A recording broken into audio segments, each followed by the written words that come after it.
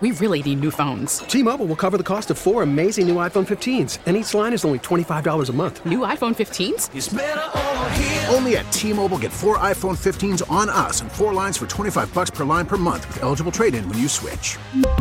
Minimum of 4 lines for $25 per line per month with autopay discount using debit or bank account. $5 more per line without autopay, plus taxes and fees. Phone fee at 24 monthly bill credits for well-qualified customers. Contact us before canceling account to continue bill credits or credit stop and balance on required finance agreement due. $35 per line connection charge applies. See T-Mobile.com. Baseball is back, and so is MLB.tv. Watch every out-of-market regular season game on your favorite streaming devices. Anywhere, anytime, all season long. Follow the action live or on demand. Track 4 games at once with multi-view mode and catch up with in-game highlights. Plus, original programs, minor league broadcasts, and local pre- and post-game shows. Go to MLB.tv to start your free trial today.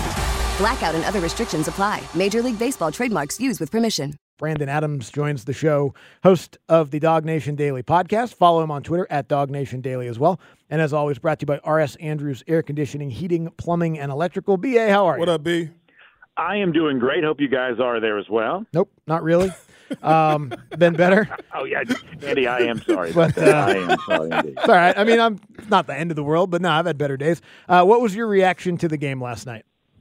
I think, and unfortunately for those who are Huskies fans, I think this kind of dovetails back to what we talked about a little bit last week, which is, Michigan is the better team on the lines of scrimmage. I know Washington won the Joe Moore Award, but that's kind of how Michigan built itself along the line of scrimmage, and that is a really tough thing to mitigate against. And, you needed a really special game from Michael Penix, and I don't think he provided that the way he has for me against Texas and other times this year. And if you're a Georgia fan or just an SEC fan in general, a team that kind of, that built the similar way is that Michigan just kind of reminds you is that style of play is not going out of style anytime soon, that if you can be better on the lines of scrimmage, especially if you have kind of a dominant defensive line, which is probably the way in which Michigan beat Alabama, that is still very much a recipe for a championship no matter who you're facing.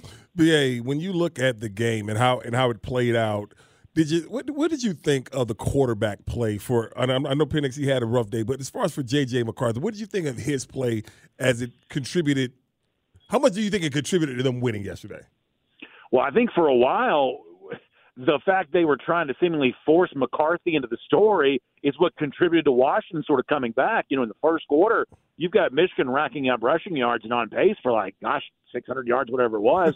Yeah. And then it seemed like they kind of went away from that and went to McCarthy a little bit for whatever reason. I won't pretend to know, but I think McCarthy's fine. I don't think he's anything special. He's obviously, nowhere near, I would say, in the same category of what I've kind of viewed Michael Penix to be. But, I thought at times they were trying to force the issue with McCarthy almost a little too much when really, the recipe was, core him on the ground. And that was the thing that for Michigan was really working. And I thought any moment they spent going away from that was a moment in which Michigan sort of voluntarily chose to be less than its best. 15-0 national champions. That's happened a few times recently. Where do you put this Michigan team against those teams that did that over the last couple of years? Nowhere near in the same. I mean, it's just not anywhere near the same category. They're fine. They're good, but this is not a. I mean, no one's going to confuse this for a historic team. I mean, ultimately, they beat Washington as an undefeated team. That's a really good win. Beating SEC champion Alabama, that's a really good win. Beating this Ohio State team, I guess, is a really good win. But other than that, you're sort of looking at the likes of Penn State. I mean, this team played no one in September, and so it's a fine champion. I mean, it's obviously, a big breakthrough for Jim Harbaugh after a couple of years of, getting the semifinals and not being able to get past this. But not every year is historic. And, Michigan may be the best of this particular year at the CFP championship and say that they are, but you're not comparing Michigan to any of the other, or at least sort of the top line CFP champions of the last decade. I don't think they compare very favorably in that regard. I don't think they're special enough on offense to even be in that discussion. What do you think that he does, BA? Now he has a championship. Obviously, we hear that there's some NCAA. They're still going to try and get at him. What do you think that he just leaves and go ahead and goes to the NFL? Even though he can have complete control of a damn state. Yeah, so y'all know more about the NFL than I do. My assumption is that Harbaugh does want to go.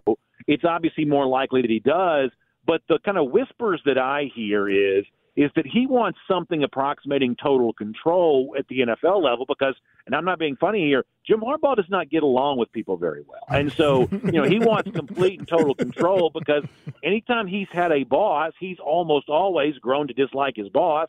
And it seems like the boss has a tendency to reciprocate those feelings as well. So Harbaugh, I believe, wants a lot of say-so. Part of the weirdness of the Falcons press conference yesterday was related to, how much say-so does Terry Fontenot get in all of this? Well, I think that Harbaugh kind of fits into that discussion of I don't think he wants a GM looking over his shoulder. And so I would say the true answer about whether Harbaugh coaches on Sundays next year really kind of goes back to will an NFL team be willing to grant him the level of control that I believe that Jim Harbaugh wants. And I'm not expert to say yes or no. I think it's probably more likely yes.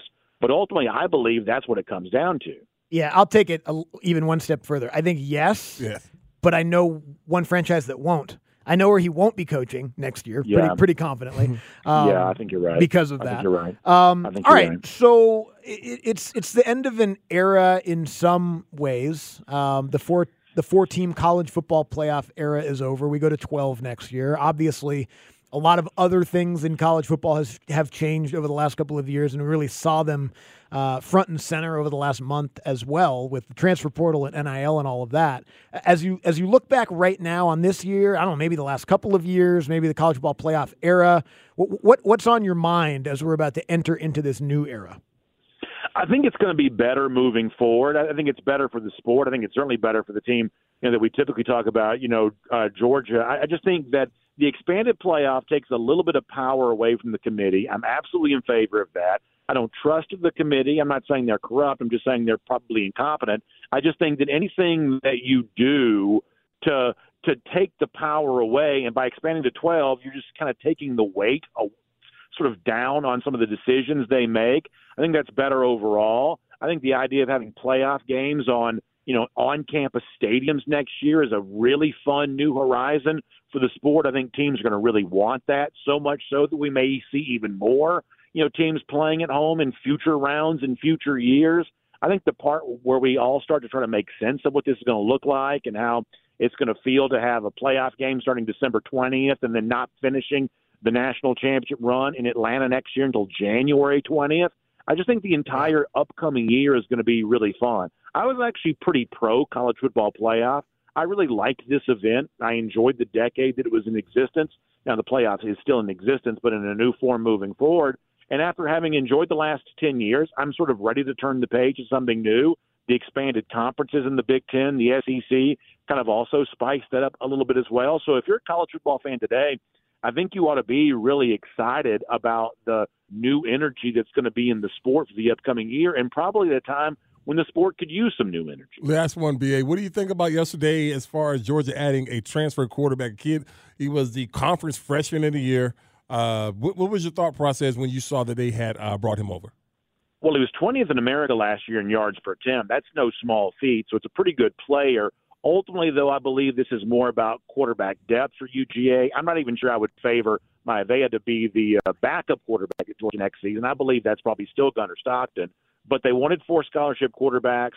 This is the guy who's gotten some starting experience. Obviously, as you said, at UNLV, kind of a top-tier group of 5 team, at least for this past season. So Georgia is better for having him. But I don't necessarily know this is some sort of future starter at UGA or anything like that. I think he's good. I think he'll get his shot to compete. But ultimately, this is more about depth in the short term, more so about some sort of projection long term. I think all of that remains to be seen. And if he doesn't even win the backup job, then who's to say he even stays at Georgia? But clearly they wanted 4 quarterbacks on scholarship, and they transferred in a pretty good one in the case of Jake Maivia here. B.A., we appreciate it. Thank you. Appreciate you, B.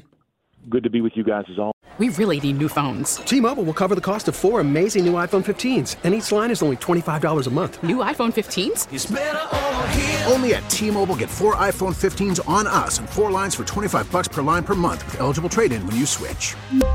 Minimum of 4 lines for $25 per line per month with autopay discount using debit or bank account. $5 more per line without autopay, plus taxes and fees. Phone fee at 24 monthly bill credits for well-qualified customers. Contact us before canceling account to continue bill credits or credit stop and balance on required finance agreement due. $35 per line connection charge applies. See T-Mobile.com.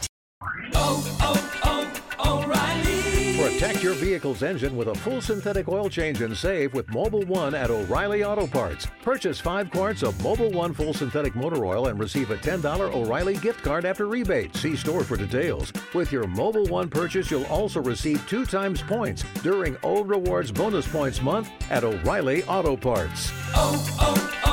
O'Reilly Auto Parts. Baseball is back, and so is MLB.tv. Watch every out-of-market regular season game on your favorite streaming devices, anywhere, anytime, all season long. Follow the action live or on demand. Track 4 games at once with multi-view mode and catch up with in-game highlights. Plus, original programs, minor league broadcasts, and local pre- and post-game shows. Go to MLB.tv to start your free trial today. Blackout and other restrictions apply. Major League Baseball trademarks used with permission.